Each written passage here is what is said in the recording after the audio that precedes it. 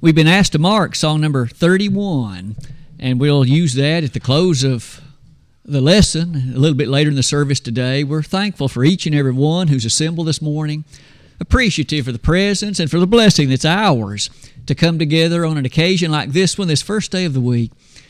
Certainly, as we give thought to that blessing, I hope the lesson today will also be a reminder of yet another great blessing that we each and every one have, God's unchanging Word. In fact, as we proceed through the lesson this morning, I in fact will invite you to reflect quite a bit on the middle word in that title, the word unchanging, what that word means and what it practically puts before us. As we do that, I hope to present some of these matters in a way that perhaps will be memorable and that might help us appreciate truly what a grand blessing, in fact, that is. As far as this opening slide, this introductory one, these observations will again be fairly simple and evident, but how really important they are. We each understand that the culture in which we live, the society in which we live, is one in which there is such a constancy in change. That is to say, there is such a consideration wherein things seemingly are changing even more rapidly than maybe they have been in days gone by. That's true of technology. It's easy, isn't it, to imagine that what you and I on a daily basis can often so readily take for granted was not even possible 25 years ago. That is to say, the appliances, the particular things that you and I use hadn't even been developed, hadn't even been invented. But in addition to matters in technology, it's also fair to say that sometimes perspectives change very rapidly. Call it fads or call it new viewpoints. But what once was thought unthinkable is now welcomed, endorsed, approved, and condoned, and many people don't really consider it a matter to even blush at it anymore. It's accepted. That's all I meant by that opening statement, that change, it seems, is something that is so often observed around us. However, at the bottom of that slide, this point is going to be the major matter we will develop this morning, and it's this: we have been blessed by the God of heaven with something that doesn't change. And may I suggest how comforting that is. What a delightful blessing it is to have something that doesn't alter and change with the fads and fancies of viewpoints. It always stays the same.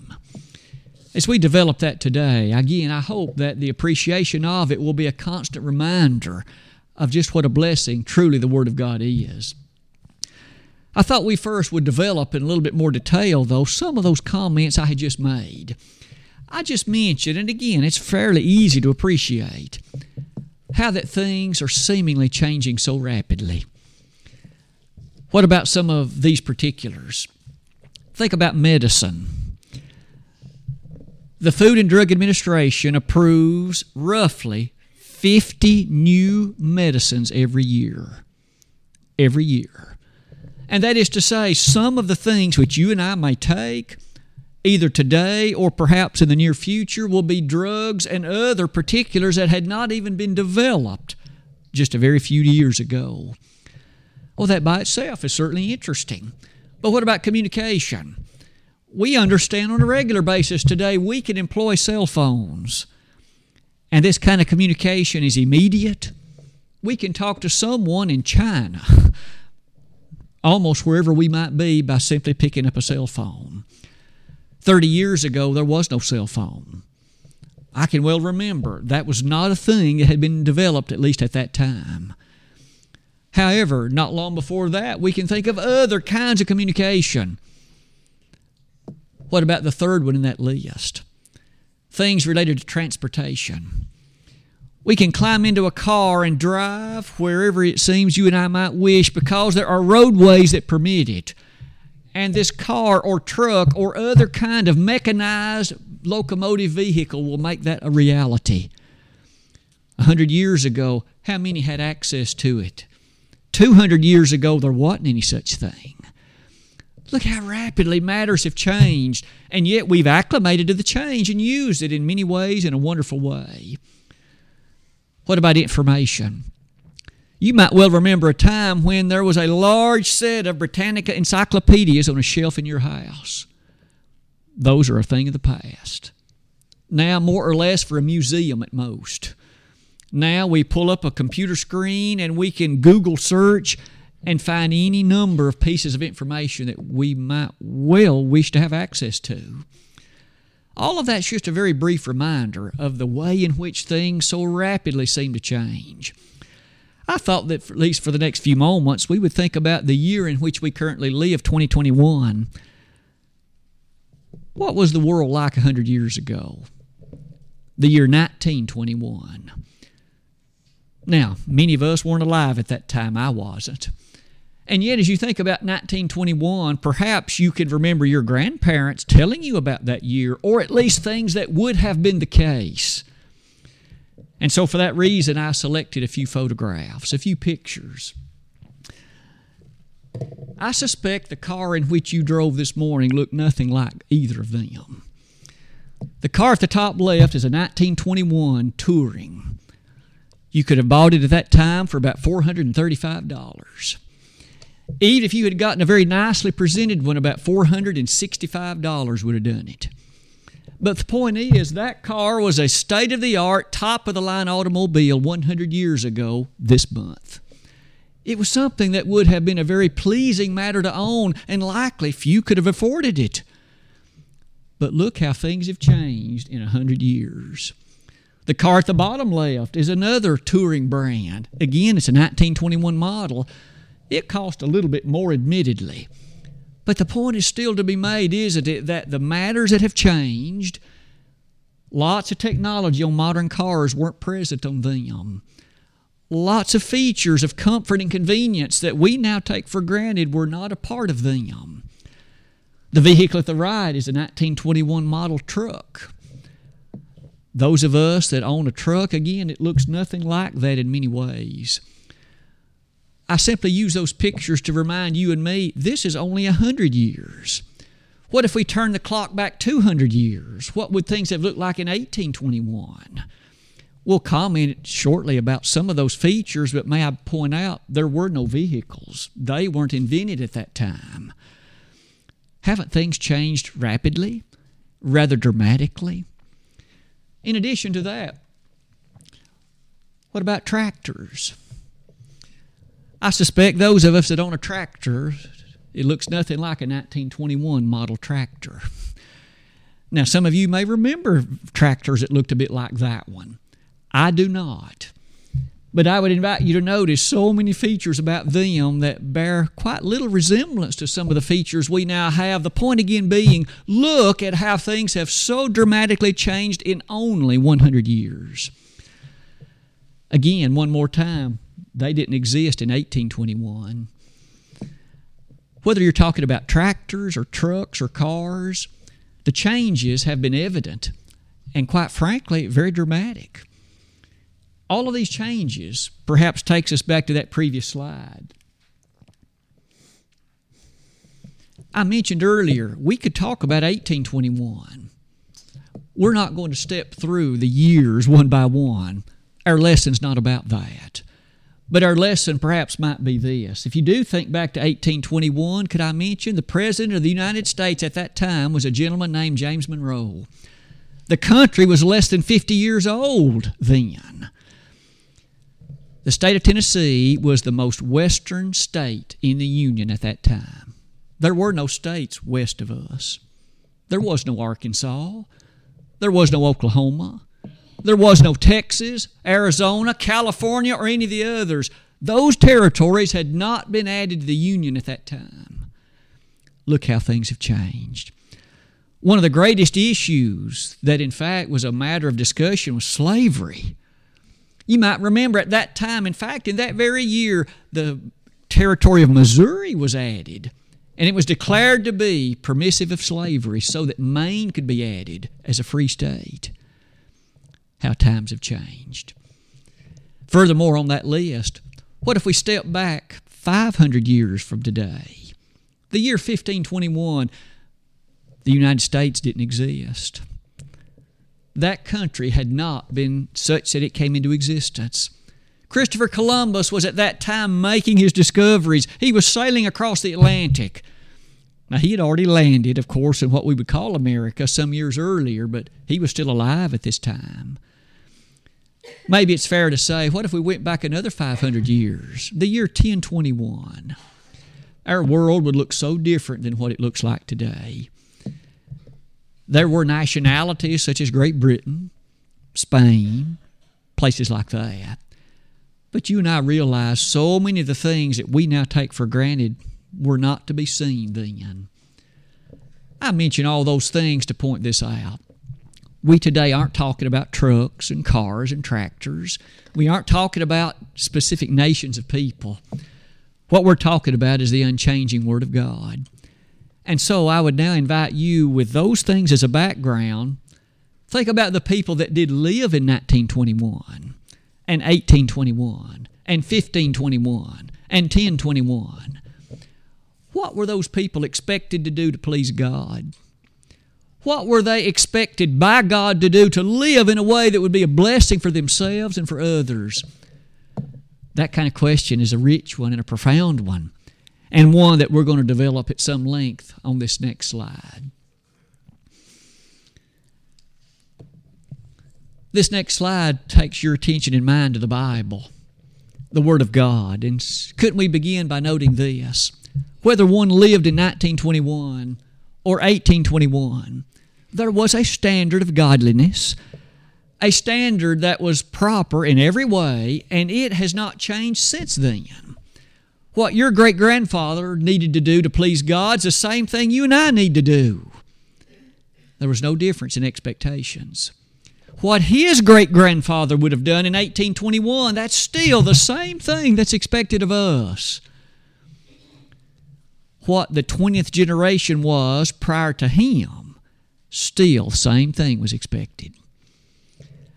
I say all that to say, whenever we think, I believe, in some earnestness about that, that's remarkable. That's absolutely astounding. That despite the changes in culture, transportation, communication, medicines or otherwise, something has been unchanging through the years. Absolutely fixed in its character. Maybe it is in that light. Why don't we look at a few verses? We'll start in Isaiah 40, verse 8. Now, this was written in the Old Testament era.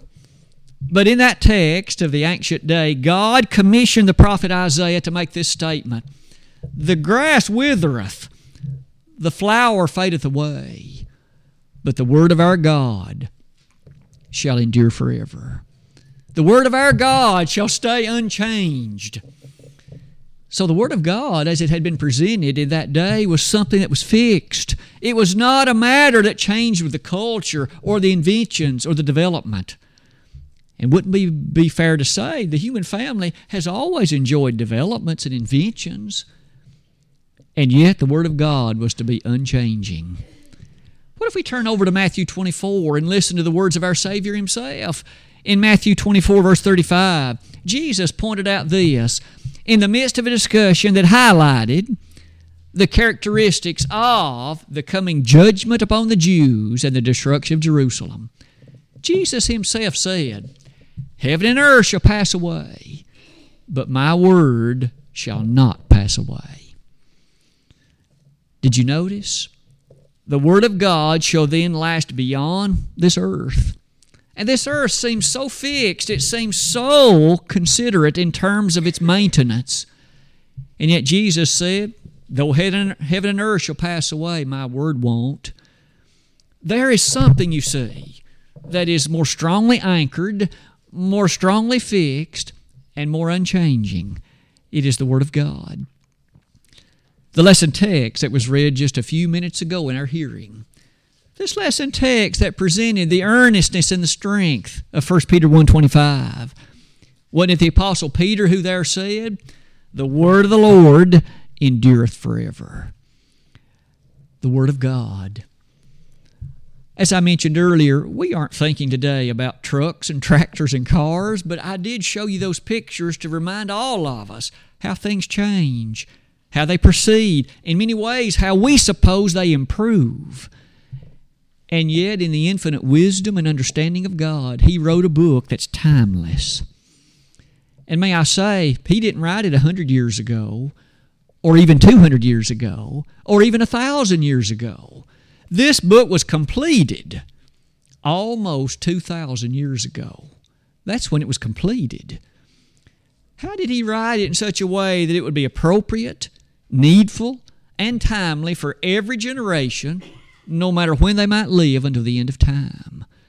That's the genius of God, isn't it? Far above what you or I could have done. You and I might be able to write a book with some nuggets of wisdom for people living today. But how would we know how they might live 1,000 years from now? Or 10,000 years from now? You and I would have no idea. We can't even imagine what particulars might be concerning society by that time. And yet this much we know. However people may be living, in whatever particulars of communication, medicine, transportation, or otherwise, this will be as pertinent and as required of them as it has been for you and me. The unchanging Word of God.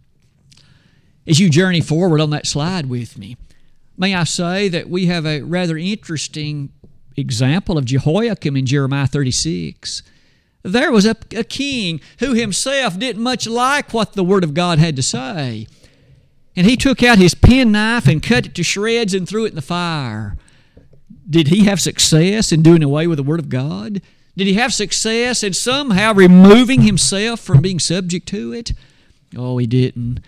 In fact, God commissioned Jeremiah, you write again the same things that were in it and add some more to it and give it to him.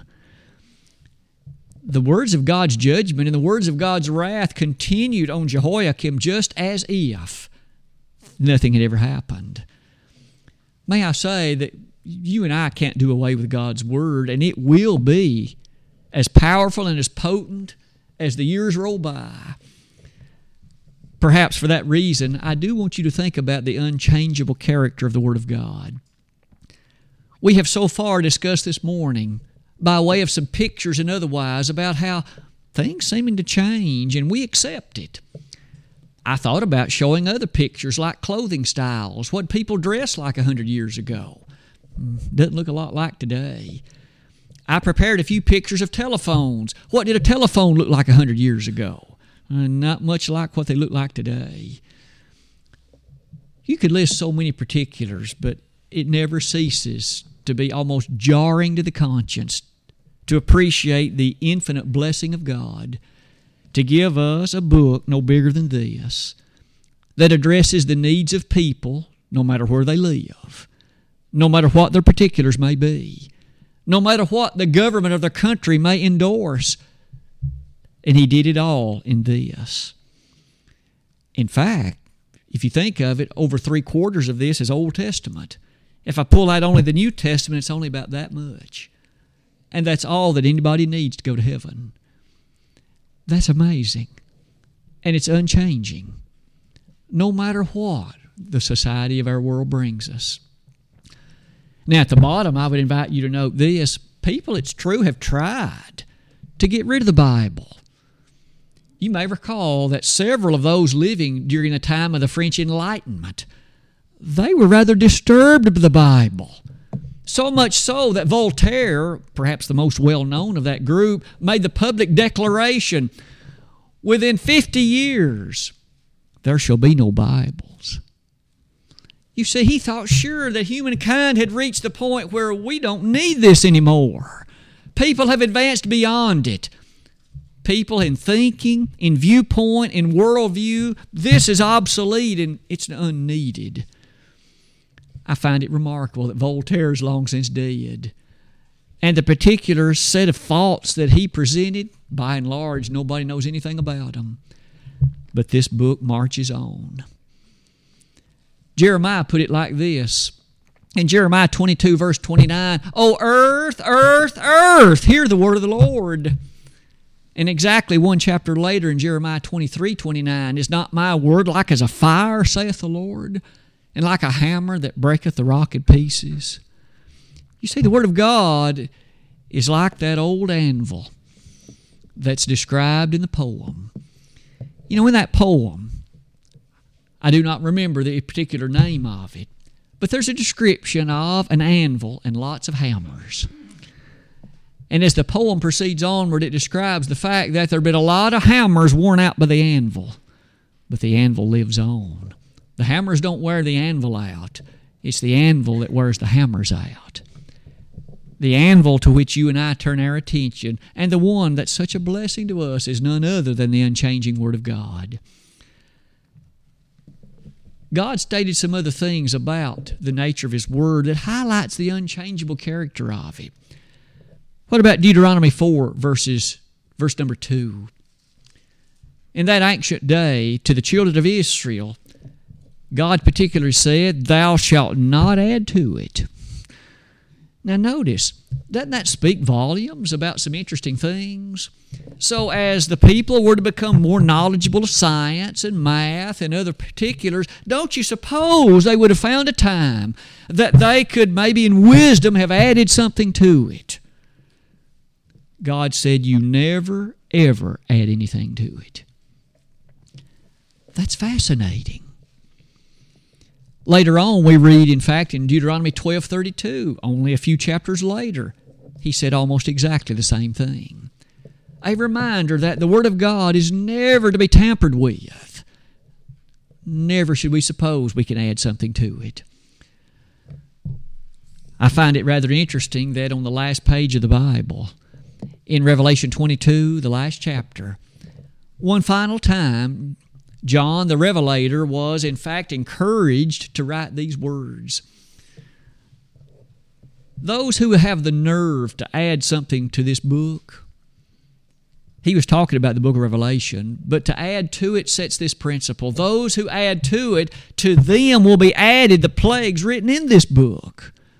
But on the other hand, to those who would take something away from this book, their name will be taken away from the book of life. Either way you look at it, whether we would attempt to add to it or whether we would attempt to take from it, it is a sin. It's a disastrous and dangerous thing. God's unchangeable Word, doesn't that highlight the blessedness of it? It'll be interesting as you think about all of those things. Here are some applications then. Things at least that I think can be directly matters of consideration as we ponder the unchangeable character of the Word of God. First of all, I'm going to invite you to think about the law of Moses. We don't live beneath that law, that's true. But note the principle of it.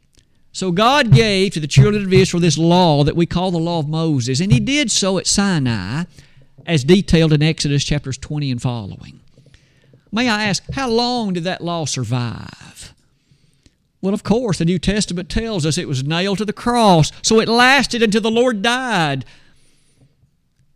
Have you ever thought about the fact that was over 1,500 years? Civilizations rose during that time. The Arabians learned a lot about mathematics. A lot about medicine from the ancient Greeks finally came to fruition during that time. You might have thought society would develop to the point where something could have been added to the Bible, to the law of Moses, and yet it was never to be so. What was revealed then at Sinai, this was to be the constant, unchanging law for the Jews. It doesn't matter what your society learns how to do. It doesn't matter what perspectives you develop. This law remains inviolate. It is not to be changed no matter what. That's the way they were to look at it. 1,500 years. That's rather remarkable, isn't it? You may notice furthermore on that slide, God explicitly expressed to them that they were to obey that law. Deuteronomy 11, verse 1. Deuteronomy 4, verse 40. Deuteronomy 8, verse 1, all highlight the fact that all the laws, statutes, judgments that had been delivered, they were to be kept. Again, no reference made to exceptions if future society or culture were to change. That was not even a consideration. Another particular application might be this one. As you look further on that slide, think about some of those particulars that we have engaged in today. The partaking of the Lord's Supper, Doesn't it seem old-fashioned, at least through the lens of modern humanity? And yet you and I have kept it for 2,000 years. When I say you and I mean Christians. Almost 2,000 years. For aren't we told in Acts 20 verse 7 that Christians at Troas met and kept it? They observed it. Christians in Corinth observed it, 1 Corinthians 11. Those, of course, who lived on the Isle of Patmos with John, they too understood the character and the nature of the Lord's Supper. And yet, as we faithfully keep it, we do so because of the unchanging Word of God. And so some might ask the questions, could there be a time when the palates of people and the tastes of people change? Could we improve this? Mankind might someday invent some kind of a food due to the chemistry and the knowledge of the way in which the human taste works. Maybe there's something that tastes better than anything we can imagine. Should it be put on the Lord's table if such a thing were to be invented? I'm sure many people, if that were to happen, might suppose that'd be a great idea. Because aren't we always wanting to give God our best? And if that's the best, shouldn't that be what we use? Absolutely not. Because the Bible says it's fruit of the vine and unleavened bread. That settles it. It doesn't matter what's invented or how it happens. That, you see, doesn't change. What about the plan of salvation? How does a person please God? How does a person thus have his or her sins washed away? We don't know what mankind may invent 5,000 years from now. If this earth stands, what may be possible? But should we not be reminded, the plan of salvation will be exactly the same then as it does now. By that time, there might be people living on Mars. There might be people living in other places of our universe because mankind has developed the means with rocketry and otherwise to go there. But it won't change anything. They'll need to take the Lord's Supper like we do. They'll need to assemble and worship like we do. They'll need to have the same plan of salvation appreciated that we do. That's phenomenal to think about something that doesn't change that way. In fact, I highlighted that at the next part of that slide. The nature of assembly. The human family has already developed the opportunity to have meetings and yet somehow stay apart. You and I can open up a computer and have a meeting with somebody living in Japan. That person logs onto his or her computer, we log onto ours, and we open up some kind of a program and we have a meeting with them. Now, there was a time the best you could do was pick up a phone and call them. And earlier than that, the best you could do perhaps was jump on a plane and go there. Some have wondered, so can we have worship services like this? You live at your house, I live at mine, we open a computer and we have a virtual worship. That will never work. May I say, if the day comes people are living on Mars, there needs to be church buildings there too. There need to be baptistries there. There need to be things that would permit the assembly and the nature of the character of carrying out the worship described in the New Testament and the other particulars of service described in the New Testament. Because the New Testament doesn't change. Those kinds of matters are beautiful in many ways, aren't they? I believe all of us like to cling to things that are constant because sometimes it bothers us when things change so much and we like things to remain fixed and workable as they are. May I suggest to you, God did that better than any of us ever could. He gave us a book that never changes. Its messages never are altered. In Matthew 15, verses 7, 8, and 9, Jesus pointed out then that there were those who substitute for doctrine the commandments of men. Oh, it's true, men try. But the Lord quickly said their worship is vain. It's not acceptable. It is not equivalent to the Word of God. The discussion that we have attempted to consider today have reminded us that when one thinks about God's presentation, His unchangeable Word, doesn't that then go on to include so many particulars of moral character? What's ethical behavior? What's moral behavior?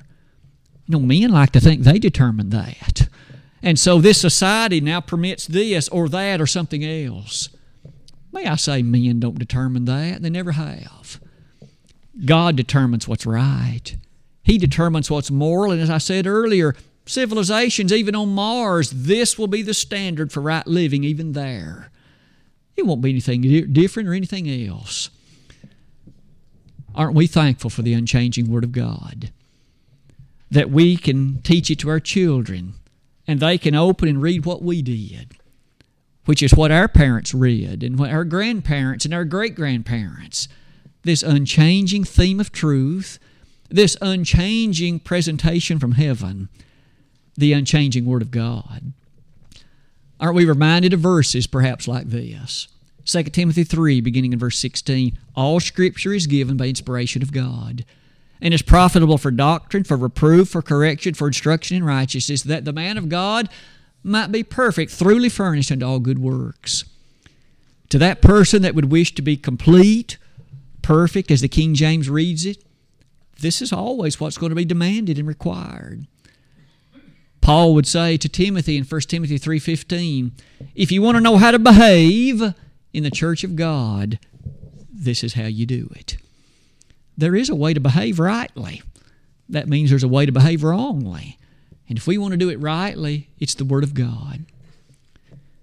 Today, over the course of our discussion, we looked at a number of things, reminded us how that things change when it's due to men, discoveries, inventions, but yet we are so thankful to be anchored in truth that never changes, the Word of God. One more time, I listed those verses that we noted earlier. Even though the grass withers and the flower fades away, the Word of our God stands forever. Isaiah 40, verse 8. And Jesus again declared, though heaven and earth pass away, my words won't. Matthew 24:35. And Peter said in 1 Peter 1 verse 25 that the Word of God endures forever. Today, may we be so thankful for the Bible. I know in the season of Thanksgiving, which is now upon us, and this week as we reflect upon many things for which we're thankful, I trust we'll include the Bible certainly high on that list. Something that is our infallible guide that leads from this place to a far better one. Today, maybe as you analyze your life, and as I do the same for me, if there's things that are amiss, things that aren't as they ought to be, maybe at one time you were a faithful child of God and you lived in accordance to the premises unchanged in the nature of God's Word, but over time there have been changes, perhaps gradual, almost imperceptibly slowly.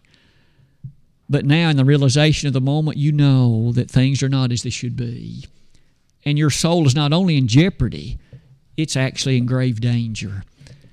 Won't you come back to your first love today? If you will acknowledge those sins in the form of repentance and confession, the Word of God promises, as it has for 2,000 years, that God will forgive you. We would ask that we could be of some assistance today just to let you know that we would wish to help. If you've never become a Christian, may I say, oh, what an opportunity for you to become a member of the unchanging body of Christ and to give your life in full service to this book that never changes. You may not know what your life is going to be like in 10 years, 20 years, 50 years. And that's a fair statement. And I might say that kind of uncertainty can be very unsettling to many people. But to a Christian, it needs not be unsettling, because you're in the hand of one far more powerful than you. And you're able to follow His leadership and know that everything's okay. For the Lord promised, I'll never leave you nor forsake you. Hebrews 13:5. And so today, if you'd like to become a Christian, you have to do the very same thing they did in the book of Acts. Believe in Jesus. Repent of your sins. Confess His wonderful name and be baptized. And today, if we could be of some help in those regards, it'd be our delight and joy. And so we're going to use this song of encouragement and invite you to come while together we stand and while we sing.